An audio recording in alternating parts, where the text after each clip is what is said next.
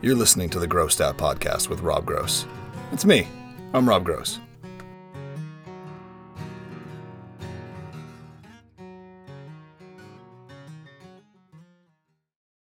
Welcome to the Grossed Out Podcast. I am your host, Rob Gross.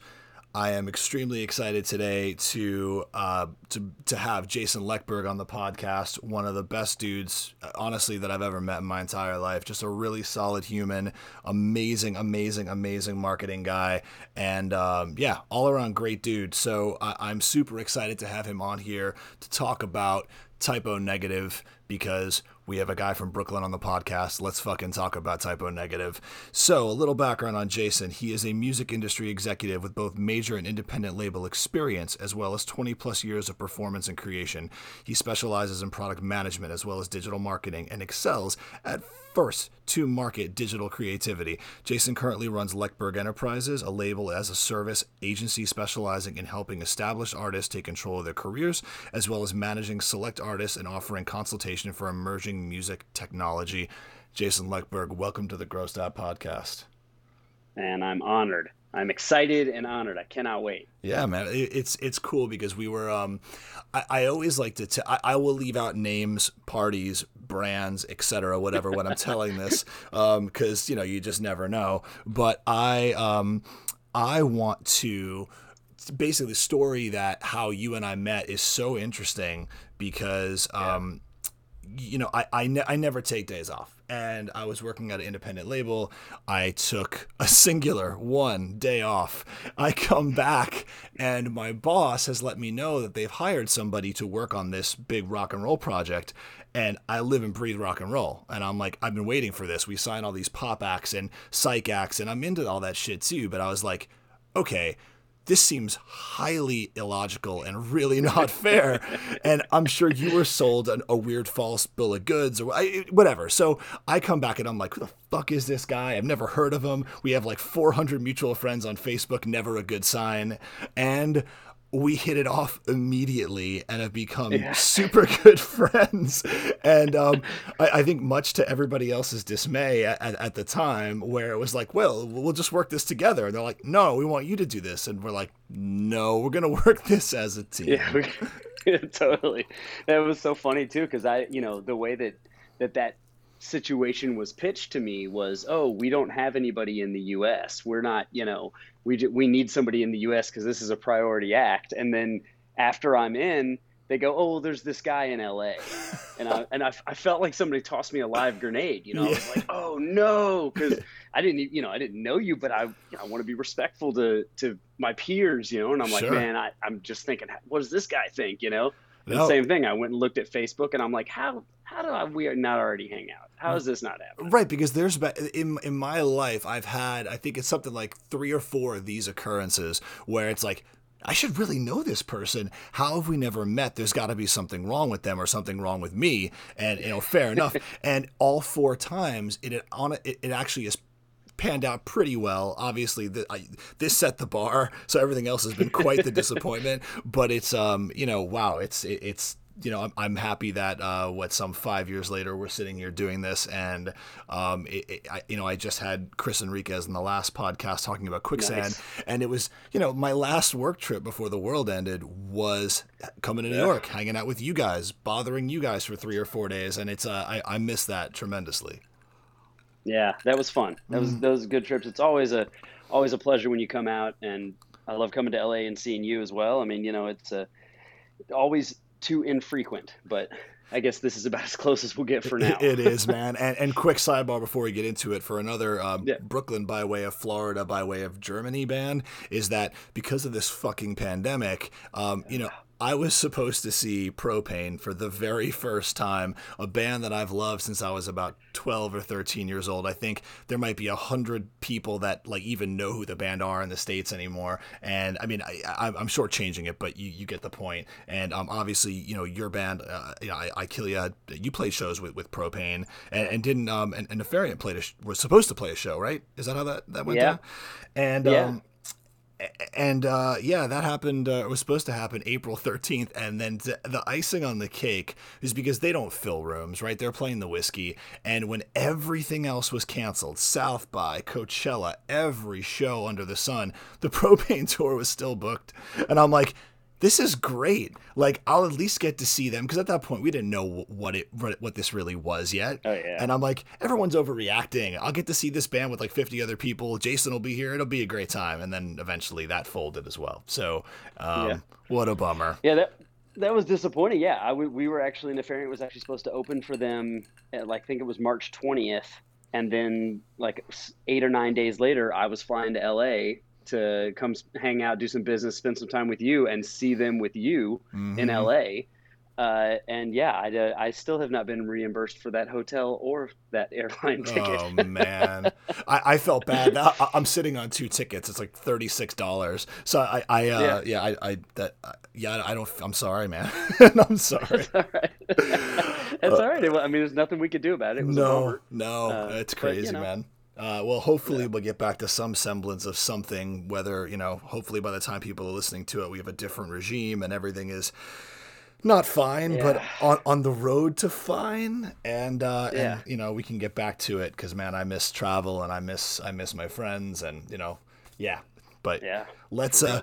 let's dig into it. So Yeah. I'm pumped, man, because I came to Typo Negative in a very different way. Probably not different than a lot of people, my age, your age. I think we're around the same age, like a year or two apart, Hmm. maybe. Yeah. It was through other bands. It was like, the gateway band, like Pantera, Metallica. I found out about Typo. And, that's not the way that a true New Yorker finds Typo Negative. You find them through Carnivore. And, which I found later and was like, well, this is pretty cool, but like, this is not fucking October Rust, but that, different story. Yeah. How did you discover the band? What got you into them? How did this all come to be? It's such a funny story because, when you said what are we going to talk about, I mean, of course I was like Typo Negative, because it Right. is my favorite band. But I just when I discovered the band, when I was first introduced to them, I hated them, like with a passion. I was growing up in Indiana, and in Indiana, like anybody who was in any way weird all hung out together. Sure. So, in my high school, there were like two or three metalheads, a couple of rock people, like the hippies, and like the two people that thought they were vampires. And Every one school, of the every school has the vampires. everybody's got them, right? Yeah, Everyone. yep, yep. So one of the guys that thought he was a vampire also kind of moonlighted as a metal guy, and so he and I had played in a band together and knew each other. But he was really into the vampire thing at this point, and he was like, "Oh, you got to listen to this band Typo Negative." And the first thing he played me was Suspended in Dusk, which is Mm, the bonus track on the re-release bloody of Bloody kiss. Kisses. What a weird And start. I know, and it's like 9 minutes long, and Peter's like singing like he has a French accent, and there's all that silly stuff that's happening. And I was just listening to this, and I'm like, dude, this is the dumbest thing ever. And right after that, maybe like 2 or 3 weeks after that, the Pantera tour came through town where Typo was opening. Yep.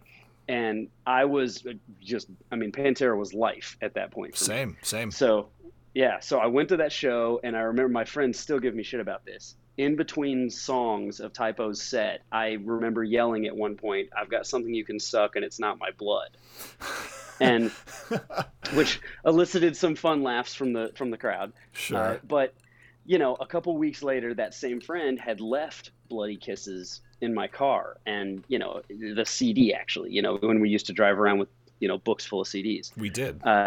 Yeah, and I was just one day I was tired of everything I was listening to, and so I put it in, and Machine Screw started, and I was like, okay, and then went right into Christian Woman, and I was like, oh, and I just was hooked. I mean, I just listened all the way through the record, and I was like, wow, this is insane. What the hell is going on? And that just it just immediately turned me, and then I had to go do my homework, and very quickly they became my favorite band.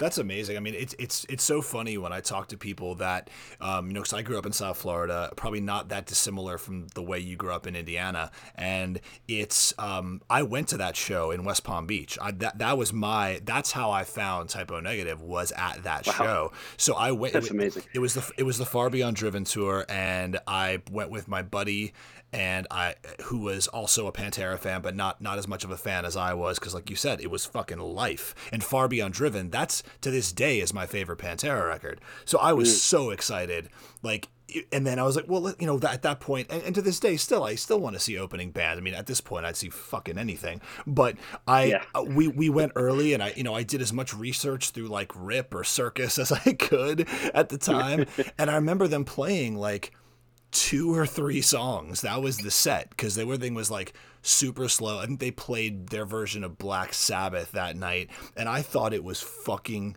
terrible. And I remember it wasn't until maybe the following weekend or two where the video for Black Number One was playing on Headbangers Ball that I was like, oh, why wouldn't they have played this? This is like, that is just so much, because they were still touring on stuff off Slow, Deep, and Hard. They weren't, they hadn't yet either. It was out, but I think they were still just look, the band forever tried to turn people off.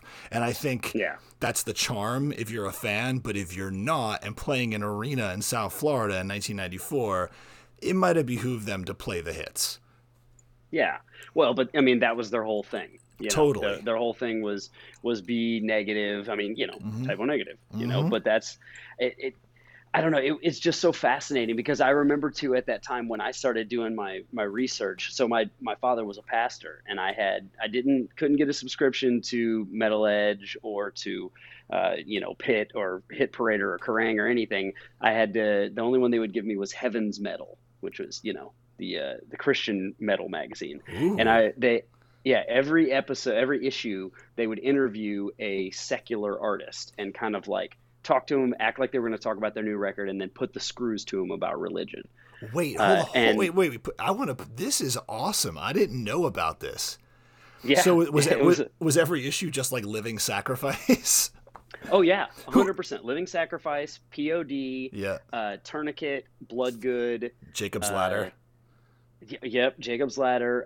What was Petra, the band that ripped off Kiss? Yes. Oh my God! And there's one more, Mortification. Mortification was the Morbid Angel, which is because Living Sacrifice, by the way, is fucking awesome. It's great. Oh, they were great. So good. Wow. I still jam some of that shit. I like that. Yeah. Once in a while. Yeah. Yeah. But right after I kind of like started paying attention to Type O then, and being like, okay, this is a band, I was like, I remember there being an article, and I went back, and I don't know how much longer in the past it had been, but they had interviewed Peter for one of the issues, and I had just skipped it. I didn't know who the band was, so I didn't care, so I hadn't even read it. And I went back and read it. Someday I have to go find this again, because he just completely dismantles the interviewer. Oh, of course. The interviewer's just like, oh, well, you sing about sex and about religion and all this kind of stuff. And he just like dismantled him. And he was like, look, if God exists, he wants us to be happy. And you're taking the most base desires and telling people that they're sinful. And I read the whole thing, and I was like, all right, this is my dude. I'm in. Yeah, exactly. I mean, dude, that's it. It's like from the jump, the band intrigued me because they didn't look like any other band. They didn't sound like any other band. To this day, nobody has been able to, maybe they don't want to, I don't know, maybe because they just own it. Nobody has a tone. It's like when you hear, and I'm not trying to draw a parallel between a band like Nickelback or Creed and Type O Negative. I'm not doing that at all. But what I'm saying is that you could hear 2 seconds of a Nickelback song, not even knowing too much about the band. You're like, that's Nickelback. That's a talent. Disturbed has it too. These aren't bands that I fuck with, but they're bands that I'm like, you have this cornered. This little part of the universe is yours. And Type O had that in spades. Like everything down to like the bass tone, how his voice sounded, how the drums were always these huge cannons. It was it was really awesome, and you just knew immediately, like, because I don't think Typo would have. I mean, again, speaking as like a well, I'm a musician, but not a professional one. You're a professional one. Like, how many times do you hear a record where it's just like, I love this, but I can't fuck with it because it sounds like shit, or I hate the snare sound, or Yeah. I can't hear the bass, or wait, this is all Metallica, by the way, different records, but Yeah. but that's that Typo. Nobody has ever or will ever sound like Typo Negative. Yeah. And no one should try. No. Every time I hear someone try, it's just it's embarrassing. It just doesn't. And I would say that it from a, as I got more into marketing and branding, and obviously that's what both of us do, for a living, it really, they just stand out even more and more and more because it's such a definitive brand. Everything, the Yeah. color, the imagery, the like, they really had it locked down in a way that so few bands, even bands who have, sonics, like you want to talk about Nickelback, you're absolutely right. You absolutely know a Nickelback song when you hear it, but they have no visual brand. I mean, No. straight, the drummer in that band could walk in this room right now and I would have no idea who he is. Well, you'd be able You to know, tell from the bedazzled jeans, I'm sure. oh, you're probably right. Oh, my bad. Yeah. But but I mean, like they were so good at every piece of their brand, and when you go back and look at what they did too, they used to call. I've done a decent amount of reading on this, but they used to call the effect that they put on all of their instruments fur. And Oh. during Bloody Kisses, it was actually like I believe it was a chorus that they put on everything. And because Bloody Kisses was still tape, they would edit the whole song together, and then put chorus on it and adjust the amount of chorus on the pieces. So there's a story that I read in it's an unauthorized biography of Peter, but some of the facts seem to be pretty correct, where they were talking about the fact that they would adjust the fur according to what it was needed on each song and each member. So when you listen, you can hear that everything is affected. Wow. And that's just like that's something I've always taken when I'm writing stuff now. I talk with my guys about like, okay, what can we do that's going to create some type of a truly unique sound, and it's just such a rare thing, so Totally. rare. Totally. And to get that kind of sound out of four guys. And like, that it really went against the grain of what was going on in Brooklyn, and God, especially at the time. And especially if you're coming now, in hindsight, I look back and it's like, that must have been wild to be there at the time, to come up with these bands like Carnivore, and then at the you have Gorilla Biscuits and Cro-Mags, and then Life of Agony became a thing, and then it's like Typo Negative and Life of Agony, which did share a member at some point, they stuck out like a sore thumb. I mean, this was like Yeah. tough guy murder shit. This is before Brooklyn got gentrified. It didn't fit, but Right. it's so synonymous now, at least for people like us, with Brooklyn. Yeah, it's so crazy too because they ran in that crowd. Right. I mean, Billy Gratzadei from Biohazard and Power Flow, he's a buddy of mine. I did the last Power Flow record, Mm-hmm. and talking to him, he was like, "Yo, Peter Steele named Biohazard. Peter's the one that came up with the name for that." And that was that crew, the Sick of It All, the Biohazard, that Yeah. whole Madball, that crew just ran in that same world. I mean, and even tying Propane back into it a little, they were a little bit after that, but before it with Super Suckers and stuff like Of that, course. that was all that same world.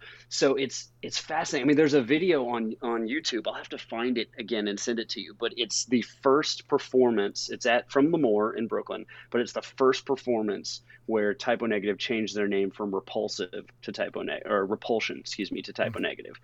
And it was like that weird, I don't know, like 5 or 6 months, maybe it was a little longer than that, period between being Carnivore and fully becoming Typo Negative. Oh, And wow. and they're on stage in Lemoore and giant amps, and the brand is there but not quite yet, and they're playing stuff off Slow Deep and Hard, which has those big melodic passages in the middle of it that Carnivore didn't have. And and you're just looking at this crowd, and the crowd is super hardcore, and they're all yelling, and it feels like you're at a Sick of It All show, or you're at a Agnostic Front show or whatever. And then they're hitting these weird clean things, and right at the end Peter just goes, "Oh yeah, we're not called Repulsion anymore, we're called Typo Negative." And it's just like this, it's just this weird moment in time that I'm so like, I have to find it, send it to you, because it's such just a fascinating moment in time that I'm glad somebody captured. And that's amazing. And imagine a guy that looks like him, his stature, his size, the way that he controlled the stage and the crowd, just telling you that, and you're like, fuck, well, that's fact. Like there's no Yeah. there's no being like, what the fuck is this guy talking about? You're like, he just said something, this is true. And Yeah. that's, I mean, dude, even in the later days where I worked with them on Life is Killing Me, it was just, he was obviously going through tough times and drinking and drugs. But I mean, the way he controlled the stage, even at that point, just the way in that deadpan kind of way is just, there's nobody like them ever. Yeah. Yeah. My favorite show of all time still is, I saw them they played a place called the Emerson in Indianapolis, which is it's an all ages venue. It's probably about 350 capacity. It was the very first movie theater in Indianapolis, and then it got just turned into, the neighborhood kind of fell away, and it became this really dank, shitty, like giant cockroaches in the bathrooms, metal, all ages metal place, like shitty metal place. We all know and it was, yep, and it was completely sold out. It was on a Sunday. And I remember him walking out on stage and just looked at the crowd and said, I hope none of you are missing mass for this. And then started playing. Oh, that's awesome. And it was just like, oh my God, it's so great. Like that was just everything about it. The comedy, the deadpan, the sarcasm, the intelligence, and then music that's both crushingly heavy and beautiful and melodic and emotional at the same time. I mean, it just doesn't get better, in my opinion. No, totally. So that being said, so how many times have you seen them live? And then so with them, it's interesting because they're so built around being a studio band, even though they toured a lot. Like the records are so, at least to me, the sound of the record is so tied to who they are as a band. But do you prefer the live set for them, or are you a studio guy? Oh, those are good questions. So I didn't move to New York till 2005, and before that, I saw them every time they came through from that Far Beyond tour, which Far Beyond was 96, right? 96, 97? 94. Oh, it was early. It was early. Oh, 94. Okay, my bad. All right. So from 94 till the point I moved, I saw them every time they came on tour, which was at least, I mean, there was a decent amount. There was at least once a year. Wow. And then when I got here, then I think I feel like I saw them just a little bit more, a touch more. They weren't touring for a minute, but they always did Halloween shows. Yes. In New York. So that was something that I saw many times. I don't even remember exactly how many times I saw it. But then because it's New York, and Duff's, which, you love Duff's, I love Duff's. I do love Spend Duff's. a lot of time at Duff's. That was Peter's hangout. So I saw him there a couple of times, once or twice, and the other guys, come around every once in a while. You would see Kenny and you would see Josh. Josh, not so much. I think I saw Josh the one time, and then Johnny came around much more, but he moved, so he's in Dallas now. But yeah, I'm certain we saw Kenny one night when I was in town, actually at the bar. Yeah, probably, yeah, because he's in Staten Island, so he's still out here. Josh is a paramedic now. Josh completely changed lives. So if you have a heart attack in Brooklyn, he might save your life. So him and David Lee Roth both became paramedics. Yeah, except David Lee Roth didn't do it for very long. He did not. No. He played around for a little while, but Josh has been a paramedic for quite a while now. Like since he quit the band, which was mid 2000s. Those guys just find good jobs. I mean, look, Peter was a garbage man through most of the tenure of the band. Yeah. He didn't even quit until I think it was October Rust time. Wow. When he finally had to quit. Yeah. So I mean, I've seen him a bunch of times, but as far as like I don't know, I mean, I'm just such a fan of their music that I think that they're separate experiences, the album and the live show, but I love the live show. I absolutely love the live show. I remember vividly seeing them at an outdoor shed in Indiana at some point. It was probably on one of the Ozfest that they were on. And Love You to Death is playing. And I remember like singing that end part at my girlfriend at the time, and just being very aware of how many times he repeats it and being like, well, this lost its impact a little bit when you're doing it this way. But Sure. like I love that experience as much as I love the record. So I'm just I don't know, I celebrate their whole catalog. One of the best quotes ever. Uh, so that aside, so do you have? Is there a favorite album and a favorite song? Yeah, I mean 100% on both, even though they're on separate things. So October Rust is definitely the favorite album. I think it's just the most it's the most complete thought, which I Yeah. absolutely love, and my favorite song is Everything Dies, which is Oh from man. the following record, World Coming Down. Yep. But World Coming Down is also extremely strong.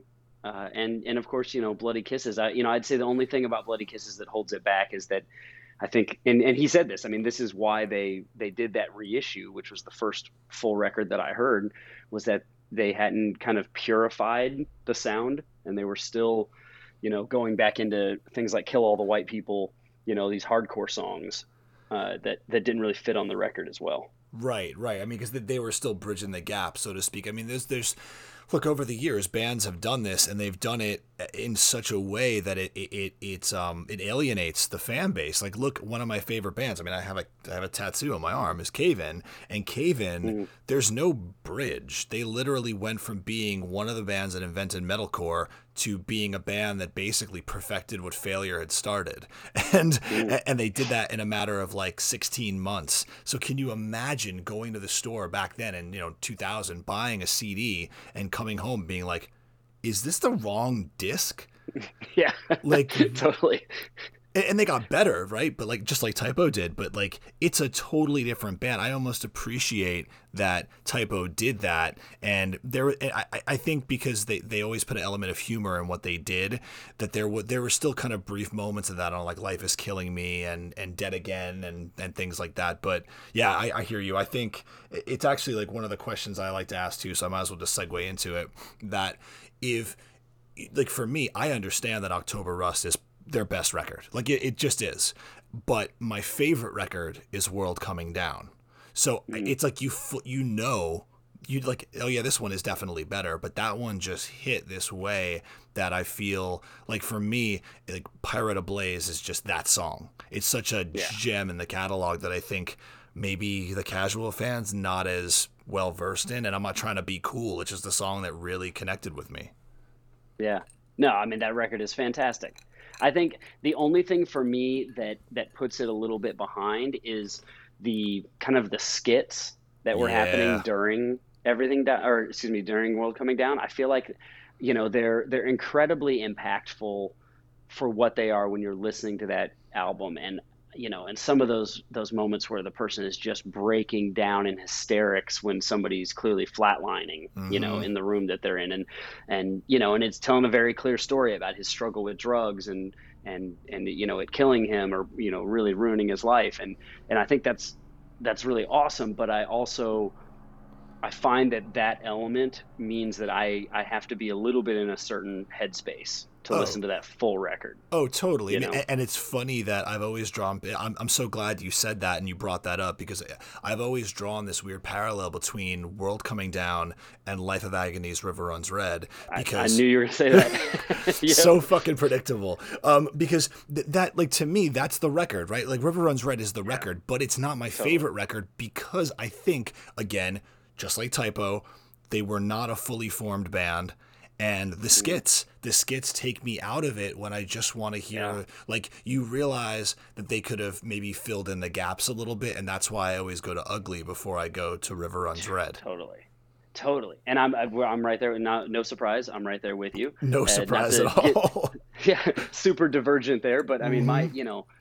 Joey's great. I know Joey, I haven't seen him in a minute, but used to see him out quite a bit. And I think that I wish he and the whole band all the success in the world, and I still go see him, but I feel like they lost their way a little, because if Ugly had the production of River Runs Red, that album would be unfuckwithable. Totally. I mean, they look, the 90s were such a hard time for bands like this. And the fact that Typo was able to create they basically did it all in the 90s. Like, you know, Dead Again obviously came in, like, I think, 2003, 4, but that was, you know, they'd been gone from Roadrunner. It's a good record, but it's not up to par with what they had accomplished between 92 and 99.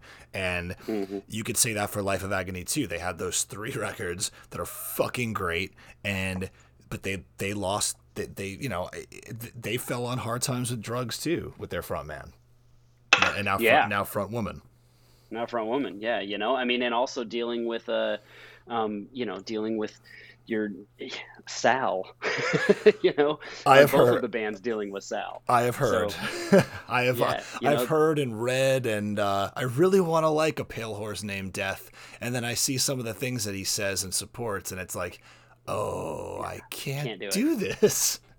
Can't do it. Can't do it. And I also can't do it because, you know, I mean, look, I don't know him personally, and it is a little bit high horsey to you know, sit here and talk about you know, artistic merit or not. But when I listen to that stuff, I hear someone who loves Alice in Chains and really, really wants you to know that they used to be in Type O Negative. But when you look at the you know, but when you look at the story of how Type O's music was written, and when you look at the credits, you know, he wasn't writing that stuff.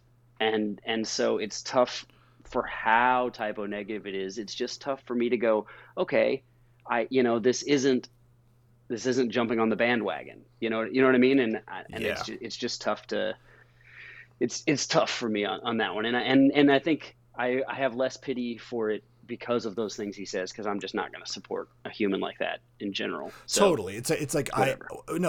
I was in a job, and you know, a few years ago, and God, now it's like 10 years ago, and worked the Seventh Void record, and record's great, but you're right, and that comes without all the problematic stuff on top. But I mean, I think when you listen to that record, it's what you just said. It's like, I hear everything you're trying to do, and it's really good, but I can't. Type O Negative was so polarizing. I cannot separate myself and what you're doing from what this is. And like, it sucks because that record's really fucking good, but it's just, you know, the same thing with Joey. I can't, you know, Stereo Mud was a cool band. Among Thieves, which is way lesser known, that Alan Robert did, was a really cool band, and Keith, and now Minna's solo stuff, very fucking cool, but it doesn't sound right unless it's all together. Yeah. It is, and it's that really terrible thing about being an artist, where sometimes you have to accept that the you know, the coming together of certain artists is what makes things magical and special. Yeah. And you know, and they can't do it independently, and who knows if Peter could have done it without Josh, but I can definitely say that the two of them working together, you know, had such a clear vision, and had such, you know, it's not just about like the idea for what the sound should be, but the restraint for where it shouldn't be. Of course. You know, and it's, you know, he loved to make fun of himself, and he loved to be self-deprecating, and you know, that was important. But I think, you know, that you can tell the amount of care and time and energy and very clear purpose that he saw. There's just no way you can make that much great music and you know, without having just that, not only that vision, but that talent. I mean, there's just so few people that have it. And, you know, I don't know, I'm happy that he made so many great records, and also sad that I can't see him perform them anymore. But. Totally. No, I know. And it is sad, and I think, you know, to go back to the restraint bit, you hit on something where, you know, they do the Beatles medley, World Coming Down, and at the time, I mean, look, I was, you know, a hardcore drummer, terrible frontman, but it's what I did, and it wasn't until I started dating my wife that I really started to appreciate the Beatles beyond just. Funny enough, She's So Heavy, because I'm like, oh shit, the Beatles invented doom, amazing. And it was, which I'll stand by that, but it wasn't until I'd already been a fan of Type O before I was a fan of the Beatles, and it wasn't until I really started hearing and respecting what Ringo wasn't doing that it made me almost, and especially Type O covering the Beatles, where it's like, wait a minute, I'm probably just doing this in my head, but I feel that there's restraint there from Peter and the whole band, really, due to their love of, like, the Beatles always just did what was right for the song, and I feel that Type O in a metal world where everybody's trying to cram as many notes, as many lyrics, as many hidden messages, whatever. He was so direct in his lyrics. If you're in on the joke, which a lot of us were and a lot of us weren't, and the music it just left the open space just enough for you to like almost like, get yourself with, but not like it just kept you coming back. Like, how many bands do you know? Like, we both kind of dabble in prog, I think, not to speak for you, but we're not like prog fans.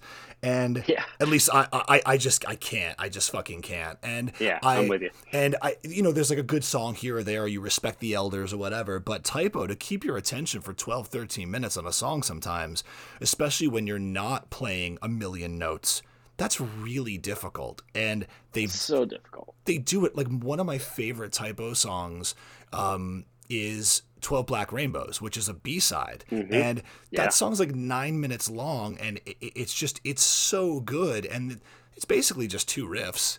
And, and also, sidebar, is the singularly best named, best of compilation of all time. Oh, of all time. Doesn't get better than that. Least worst of doesn't get better. Least worst of, and the only one that's funny to wrap up this little prog bow that I think rivals it is Dream Theater, which is the reason why it's so good is not because it's Dream Theater, is because it's called Greatest Hit and then parenthetical and 21 other songs. So it's like that's great. It's Pull Me Under, and then like they know. So it's like a band that's never tongue in cheek, they get it, and then Type O is just all tongue in cheek, and they obviously fucking get it. Yeah. Oh yeah, that's funny. But yeah, I mean, what you were saying about the restraint, it's so important, and it's something that I mean, I during the days of Ikilia, the first bass player who played with me from 2005 till 2014, Mansa, we got booked on a show to do, it was a benefit for a bar in Trenton, New Jersey called Champs that we used to play all the time. And they were trying to keep their doors open. And they said, they wanted us to play. And we said, yeah, we're definitely going to come play. And then they said, oh, but we have a requirement. You have to play an 80s song of some type. You have to do a cover of some 80s song. And I've always been so anti-covers because the way Type O did covers is how I want to do covers. I want to do songs that are completely reworked, Yeah, of course.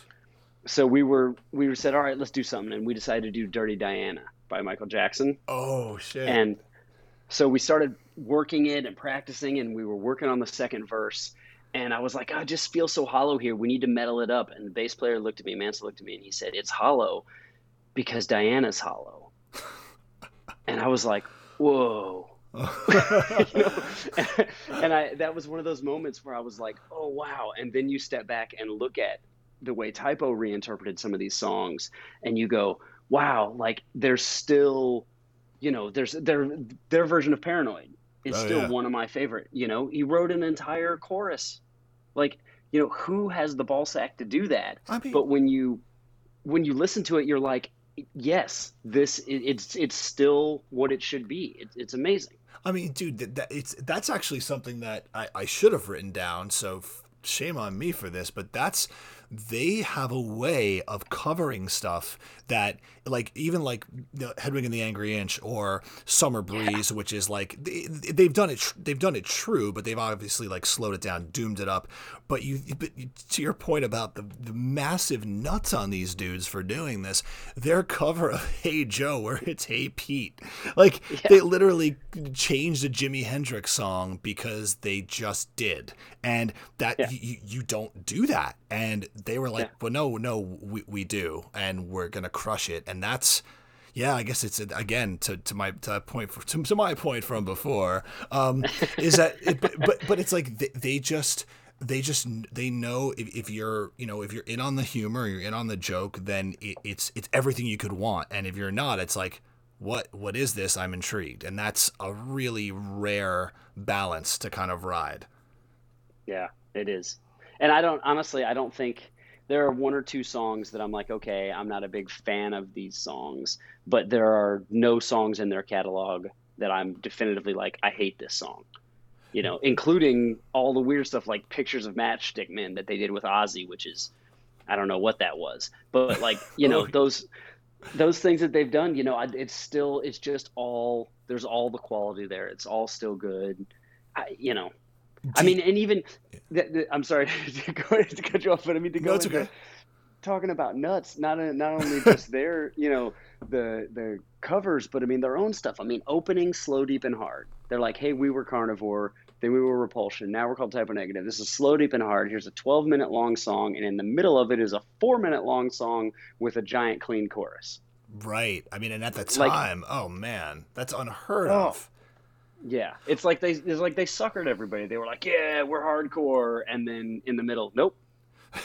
Wait, so again, I guess why don't we move from the front of the anatomy to the back of the anatomy? So, it's so now I'm just putting this together now, man.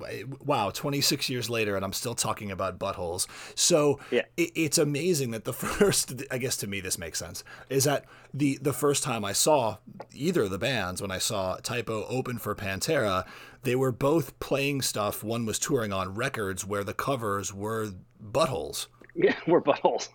Like, that initial cover of Far Beyond Driven it's like, it's just unnecessary. It's horrible. It's Yeah, so it's pretty bad. bad. It's so bad. So at least You for know, Typo, it like was on brand. Where for Pantera, it's like, okay, like, you guys, this is a you're the one of the big. You're carrying the metal torch through the '90s. That record topped the fucking Billboard charts. First metal record to ever do it, and it's got a screw in a butthole as the cover. I, that was like, I still don't, even having worked with Vinny and having known some of those guys, I don't understand how that happened. To me either. Like, it just doesn't track with what I know about them, and yeah, I just don't understand that one. No, I mean I don't know. for Typo, it makes perfect sense. It's like Origin of the Feces, Yeah, butthole. Yeah, yeah, spot on. yeah. Adds up. It just adds up. So I mean, what else would it be? right, exactly. Like, I mean, with them it could be anything, but that was just like, nope. We're gonna be very on the nose with this. Yeah. So And I mean, and that album, like, how do we oh not yeah, love a fake live album? right. I mean, I think that was like a thing at the time. Like, bands were doing very strange things at the time. Like, Primus, their first full length was a live record. The Melvins recorded a record that was live, but there was no audience. Like, there's just been, I mean, look, Yeah. it was just back then. I think you just went for it and didn't really give a fuck. Where for a while there, it got pretty dicey. With, I mean, even now, like, Type O Negative living on a streaming service is almost laughable because you're only getting paid if you cross the 20 or 30-second mark, and it's like, Yeah.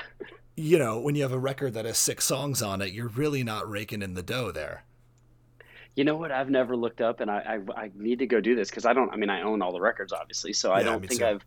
I can't remember the last time I went to stream Type O Negative on Spotify or something, but I gotta see if the Misinterpretation of Silence and Its Disastrous Consequences Ooh, is on the streaming service. Because, yeah, like, did they put up 5 minutes of silence? they might have had to if that was in like the metadata or whatever. I have no idea. I haven't. It's been a minute since I've listened to Typo. I don't think I've I ever mean, listened to them on Spotify or Apple Music. I just pulled it up. It is there. It is Amazing. only a minute and four, but it is there. Hey, it's good enough to get the That's stream, amazing. right? Yeah, Uh, I can't believe they got it through because I mean, there's like rules about. All right, whatever. there Never mind. is. Well, now, great. Now you outed us. Now everyone knows that we're dorks and we know all this shit. That's what we do for a Yeah, living, so we man. do Of course, we know right, this shit. of course. So, you actually touched on something before. So you say that they don't have, like, they don't have bad songs. They don't. But if you were to Yeah. have a song, like, forget about the skits, the white noise, the silence.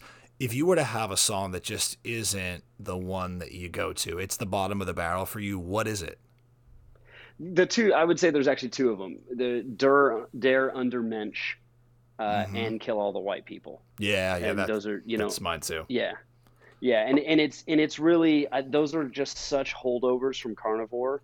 And even Peter talks about the fact that songs like Jesus Hitler and stuff like that he was doing in Carnivore were a product of him being 18, 19, 20 years old, and not using his best judgment. Sure. And when you hear Kill All the White People and Der Under Mensch, what I hear is a young guy who is raised in New York City and is struggling with his own financial stability. And, rather than truly understanding, what it means to be a different social class or even a different race in this country, Mm-hmm. falling into that easy to do, pitfall of, oh, well, you're just living off society and you're not taking advantage of what's being offered to you. And I don't find the songs to be racist, but I find them to be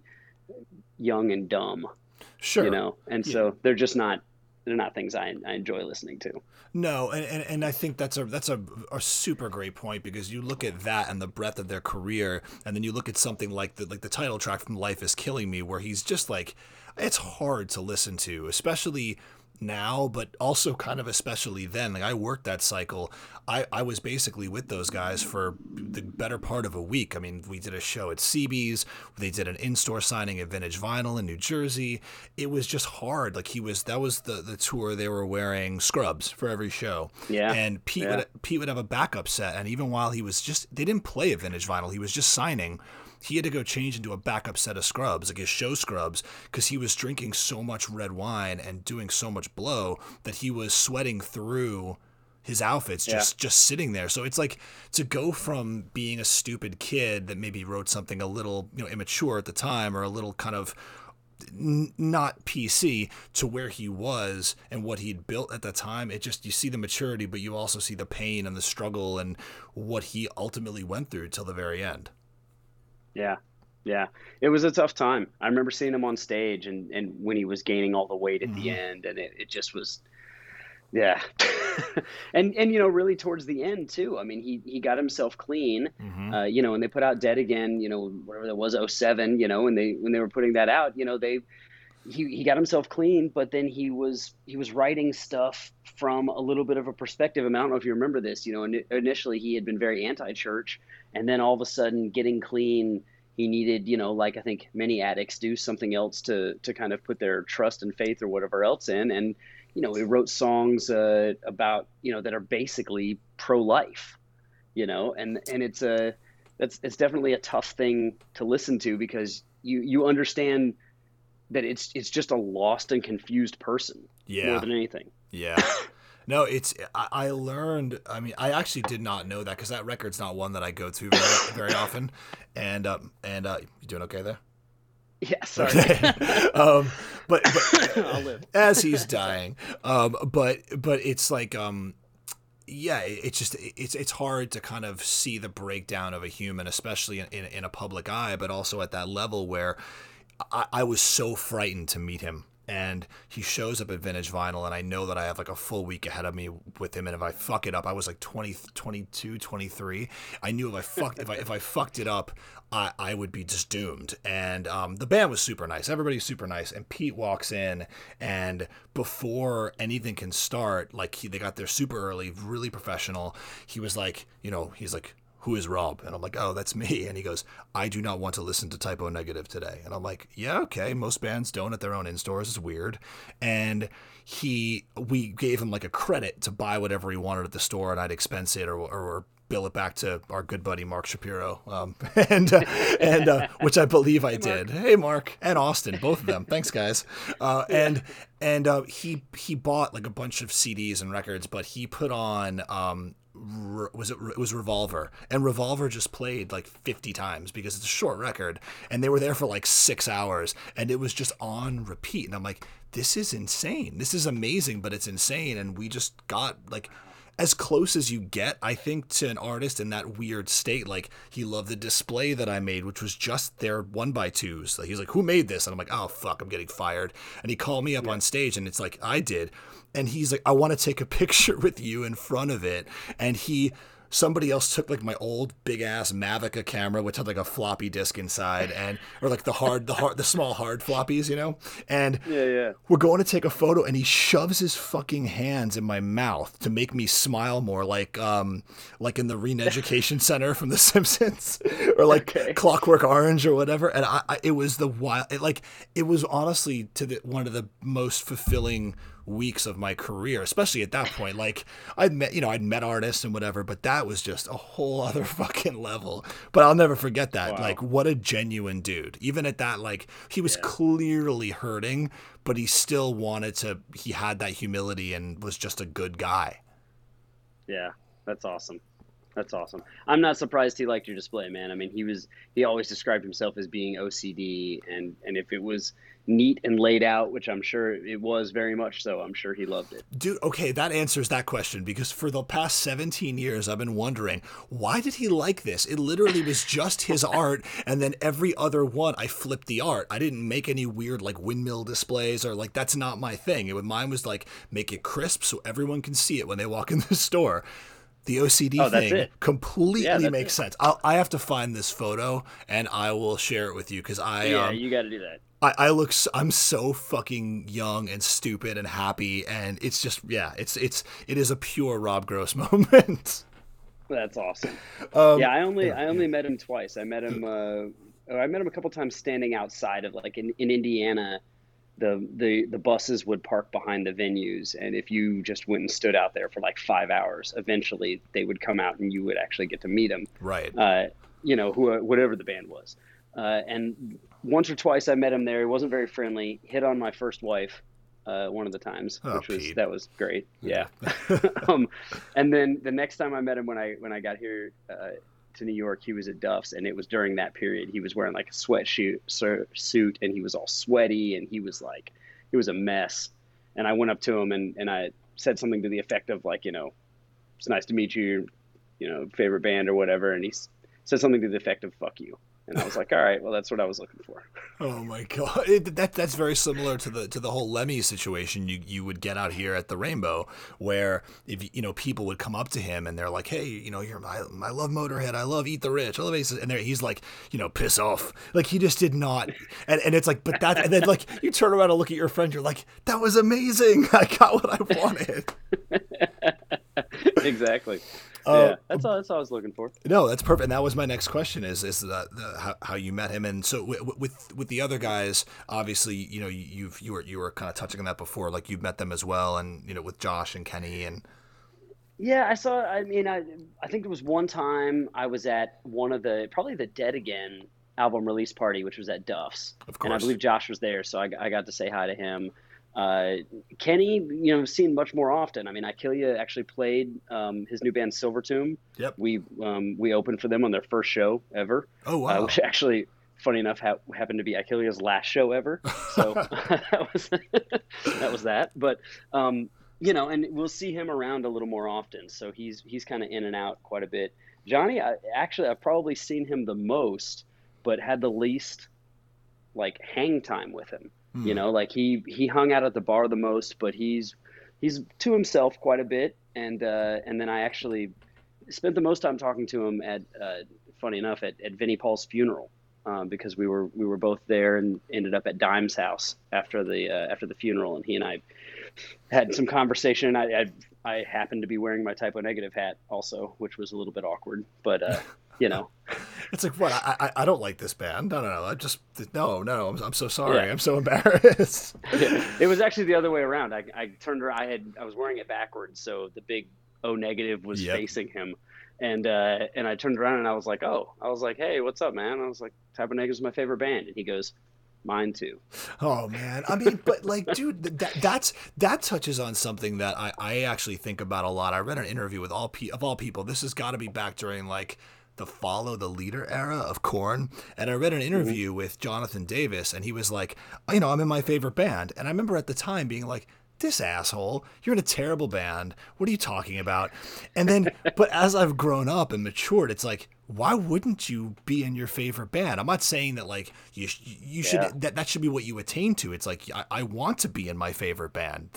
I'm absolutely, like, I'm sure that's what you're trying to do in Nefariant and what you try to do with Ikilya. And why wouldn't you try to pull all your influences that you love so much and make your favorite band? Like, how fucking rad is that? Yeah. Totally. And I think for Johnny, it even goes a step further because he was the drum tech when Sal was in the band. And so he got in the band, and that's one of my favorite things when you watch the Christian Woman video, the one that Roadrunner made, not the one that the band made. Mm-hmm. He's in the band, he's in the video, but he's got short hair. He straight up looks like a Beatle. He has like Beatle mop top hair, and he has little round glasses on because he had just joined the band and he hadn't grown his hair out yet. Oh my And God. I haven't seen that video in like 20 something years. I need to go back to it. it's so silly looking because he just looks completely out of place. And but Peter had a deal. You had to have black hair, and you had to have long straight black hair, and you had to play green equipment, and there was very specific rules to being in Type O Negative. Yeah, I mean, but it's so oddly specific that it works. So, It works amazing. It did. So, if you were to, so all this, like knowing the full breadth of the catalog, and I think I know what you're gonna say, but if you were to get somebody, like if we were sitting at Duff's, like we do, and you're trying to turn somebody on to the band, what song would you play first? I think I would need to hopefully know a little bit about the person first, because it would definitely depend on what I knew about them and kind of the kind of music they like. Because as we've talked about, Type O has their hardcore side, Yep. and even as they went later, they went back and even though it's a much more refined version of hardcore, and it's a much more Type O Negative version of hardcore than say what's on Slow Deep and Hard. Yep. I think that there are heavier songs, and then there are also lighter songs, and then there are songs right down the middle. So for me, things like Wolf Moon and Everything Dies Again, obviously, are songs that are really like easy to grasp, aside from the length of Wolf Moon, obviously, but Right. Easy to grasp if you're somebody that's looking for something both heavy and melodic. But if it's somebody that wants something a little bit lighter, I may go to something like Burnt Flowers Fallen, or In Praise of Bacchus, or as you said, Pirate Ablaze, and Yeah. God, what's the other one on that record? Oh my God, I'm drawing a blank. All Hallows Eve. All Hallows. That's exactly it. Yeah. That's exactly what I was thinking of. Those are and then those later are my two. tracks like Nettie, Oh, amazing yeah, songs yeah. like Nettie. So like there's just stuff there. I mean, Todd Ship Goods. I mean, there's so, I don't know. Now I'm just naming songs I love. No, but that song, that song is amazing, and like fuck, that first half of Life Is Killing Me is just so fucking good.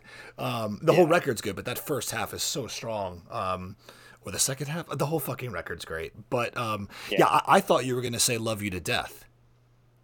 I really, really love that song. And I think that I guess probably the reason I wouldn't go there is because I feel like Black Number One, Christian Woman, Love You to Death, Cinnamon Girl, anybody who's, in Duff's is probably going to have heard one of those songs. True. Very at true. some point. And so I wouldn't want them, if I'm trying to like say, hey, this band is important, you need to pay attention to them, I wouldn't want them to hear Black Number One and think, oh boy, or Love You to Death and like, oh yeah, I know this song. Sure. But yes, Love You to Death is fantastic. It is definitely one of my favorites. It's also, I don't know, maybe it's just because it is something that I've heard so many times. It ranks in my, top 10 from Sure. them, but it's definitely not in the top half of the top 10. No, I would agree with that. Yeah, for sure. That's interesting. You've basically, so what I'm going to do after this is that I make a playlist of all the songs we talk about. So they'll have to be. I'm debating like, fuck, I brought up Nickelback. Do I have to do this? But it's going to stick out like a fucking sore thumb. But that being said, it's like you basically just helped make a really good fucking playlist by just naming all those songs. Awesome, good. Well, I can help you on Nickelback. Nickelback, or Chad Kroeger sang on a song with Steel Panther called "It Won't Suck Itself." There it So is. you You could- saved you it. could You do that saved instead. it. That's awesome. Good. Well, I was going to say, because the company I work for actually put out the last Nickelback record before I started here, and it did not do well because they actually made, I mean, again, we're not talking Sepultura, Slayer. They made a metal record for what they are, and the fans, their core is like, no, we listen to this because this sounds like Jason Aldean, but it's rock. So Right. it definitely did not work for them. But Nickelback live it's pyro and Yeah, looks like a Metallica concert. yeah, and I'm not by any means a fan, but I appreciate that they go hard live. Just the studio stuff, just wow. It's very like it's like Train. It's like this is why are we doing this? I think that honestly, I think that might even I will take Nickelback all day over motherfucking Drops of Jupiter. Oh, dude, all day. So to torture me, my wife will play Drops of Jupiter on the AirPod, on the HomePod, and then she learned all the words and like screams them at me, and it's really a bad song. Oh, it's so bad. It's so you know what? It's like when I was at another label, a major label. The head of A&R is the guy who wrote the music for that song. Oh God! And he would every time it got brought up, he would always say, "I didn't write the lyrics." He would always say, he'd be like, "I wrote the music, didn't write the lyrics." Dude, that's important. Like you don't like the music could have been. You could have done. It's not a good song. I mean, look, it's a pop, middle of the road, Hootie and the Blowfish kind of song. Fine, fair. Right. But they could have definitely done something better with it. I mean, anything like. Oh man, I mean the lines that to me are just the best. I know what you're gonna say. I know it. Fucking know it. You know what I'm gonna say. I don't know. Yeah. I'm not gonna do it. Oh yeah. We'll It's end up like having to play it. Are you reading a takeout menu? What the fuck is going on? All right. So it's really one of the questions I actually forgot to ask Enrique this, and then Enriquez this, and the reason why I'm not so mad about it in hindsight is because it doesn't really work for the conversation we had. But with Typo, it's like the door is wide open. So when you have a band, I'm always interested because I always end up leaning towards this. I don't know what that says about me, but I love like the slinkier, sexier side of a band. So like if I'm talking about Soundgarden, I want to hear Mailman. If I'm talking about, I guess that's the sexiest song I know, or but I like it's that like what could be the strip club anthem for Typo Negative? Oof. God. I mean, I think that sonically you have to say Cinnamon Girl, even though I'm just not a big fan of the song at all. But the way that they did it, the drum beat is so bouncy. Like I feel like that, that ends up working. Yep. God, but that's not what I would want. I mean, you know what I mean? Like, oh God, what would be a good one for that? I mean, I think She Burned Me Down would be amazing for that. Or, yeah. Yeah, that I don't know. That's the first one that comes to mind there. I mean, of course, I'm always going to say the Glass Walls of Limbo, the dance mix. Oh, sure. That would definitely be the right. I forgot that bands at this time made 12-inch mixes for no fucking reason at all. Right. Oh. Well, I mean, and if you remember, that one is not actually a dance mix. It's still just the Glass Walls of Limbo. Oh, right. That's right. Shit. My bad.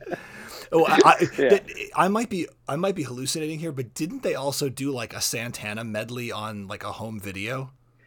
Yeah, no, the Santana medley is on. What album is that on? Because I don't like it. Oh my God, I'm gonna cheat and look it up. I swear it was on like the home video for the October Rust tour, but I could be wrong. Maybe. Oh no, you're right. It's on. I think that's on. It's either on. Well, the two videos are After Dark and I don't remember what the name of the second one is.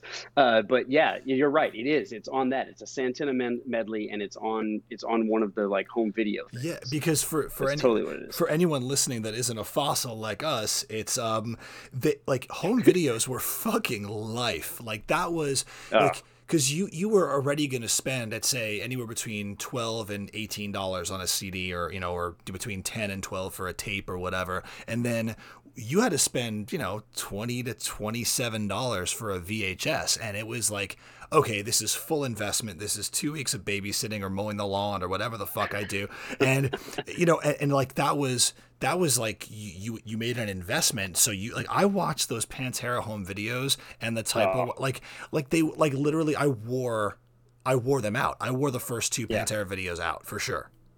100%. All three of them. Yeah, all three. I wore the hell out of them.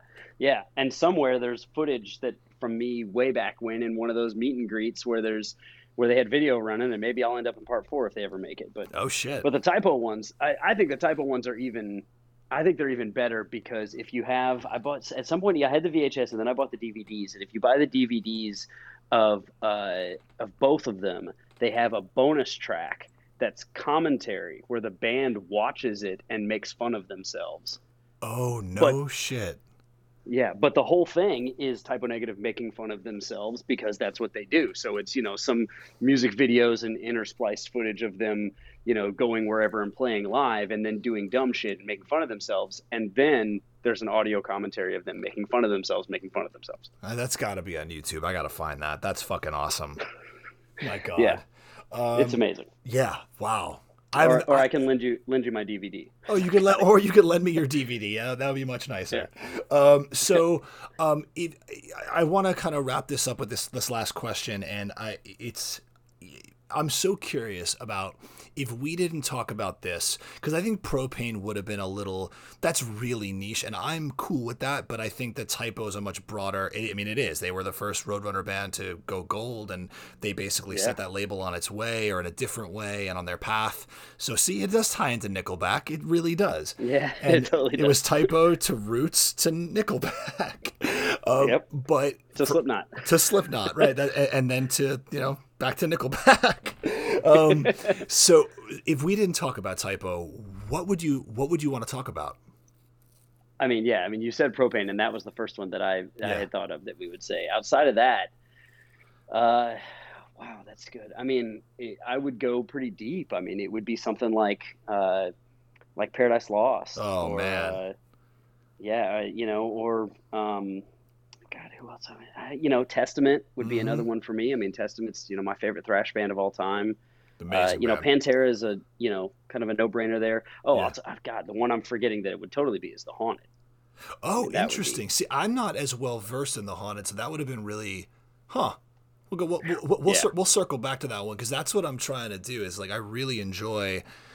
Yeah, of course, dude. Dorking out on this stuff is this is what I live for, but also at the same time, it's I want to learn about bands doing this from the people that I trust. It's my buddy Jesse was on in episode 3, and we talked about Bruce Springsteen, and I am not a Bruce Springsteen fan, but getting to hear it from a guy who grew up in New Jersey and it's in his blood and has gotten to work with Bruce, and I went back and listened to some songs and some records, and I'm listening it from a different way, from a different perspective. This isn't just about him drive. Every song to me with Bruce is about driving in a car, and it still is. But at least through Jesse's eyes, I was able to see. I was able to see it from his perspective, and I think that I would love to hear that from a band like The Haunted that has been on the fringes of kind of my collection throughout the years. Own some records, know they're fucking legit, just never gave them enough kind of attention. Yeah, I honestly, I think that's probably the global reaction to The Haunted, and I think I think it's very unfortunate, because I've said it many times. Every single day when I walked on stage with Icalia or walked into a recording booth or whatever, I was just trying to be Peter Dolving. So I wanted to do every day, wake up and be Peter Dolving, singer of The Haunted.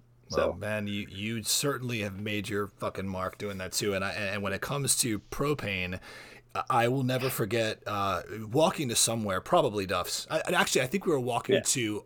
Funny enough, we were walking to a Billy Rafool show in New York, and we stopped at this little it was a beer bar, so I didn't drink, but we were sitting there, and you put on you gave the guy whoever the bartender was, you knew him, and I think Chris Enriquez was there as well, and you gave him it was, I think, Straight to the Dome, and you told him to put on Sucks to Be You in this upscale beer bar, and you're like, this is the shit. And I'm like, looks at me, and I'm like, no, confirmed, this is definitely the shit.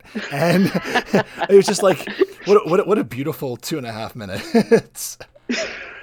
Right? And everyone else is like, what is happening right now?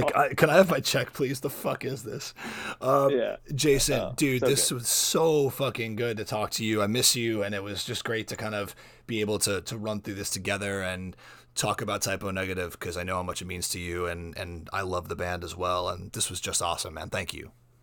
Thank you, man. I'm really honored. I'm so excited to be on it, and it is great to catch up with you, and I miss you as well, and hopefully we'll. I mean, this is basically just us hanging out, so hopefully we'll get to do this in Yeah, person in the very near future. totally. We'll do a live from Duff's taping. Oh If yeah, once touring is back and once we're doing things again, and even in the meantime, please check out Jason's old band Ikilios. Fucking amazing. His new band Nefariant is on some other shit altogether. If you like Typo, there's definitely that influence there, and please check them out. I'll put all the links into the post, which will be everywhere that you can listen to this. But Jason, thanks again, dude, and I will talk to you soon. thanks, man. See you later. Yeah, dude. Bye.